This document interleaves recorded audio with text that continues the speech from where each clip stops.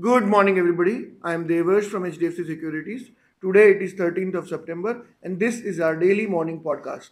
US stocks closed lower on Tuesday, a day that saw Apple unveil its iPhone 15 at an annual marketing event and raise its prices on iPhone Pro Max for the first time.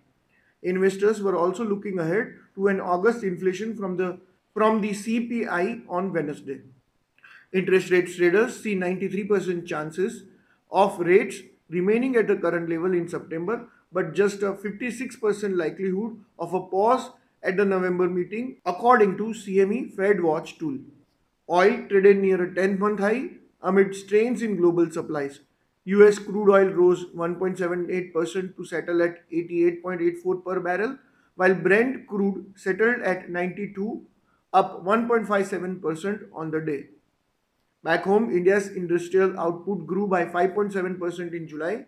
At 5.7%, the latest industrial growth figure as per IIP is at 5-month high. It is also above the consensus estimate of 5%. The CPI based inflation stood at 6.83% in August compared with 7.44 in July. Asian shares were subdued on Wednesday after Wall Street wobbled overnight, with markets bracing for key US inflation data on Wednesday, while an oil price spike stoked anxiety about persistent price pressures, complicating the interest rate outlook. Nifty swung between gains and losses on September 12 after scaling a fresh all time high at 20,110 in early trade. At the close, Nifty was almost unchanged, falling 3 points at 19,993. Nifty closed almost flat after opening higher on 8th day of rise.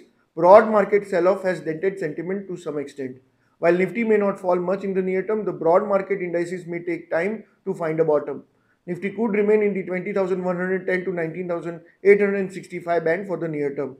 Indian markets could open flat in line with mixed Asian market today, despite lower US markets on September 12th. That is all for the day. Investment in securities is subject to market risk.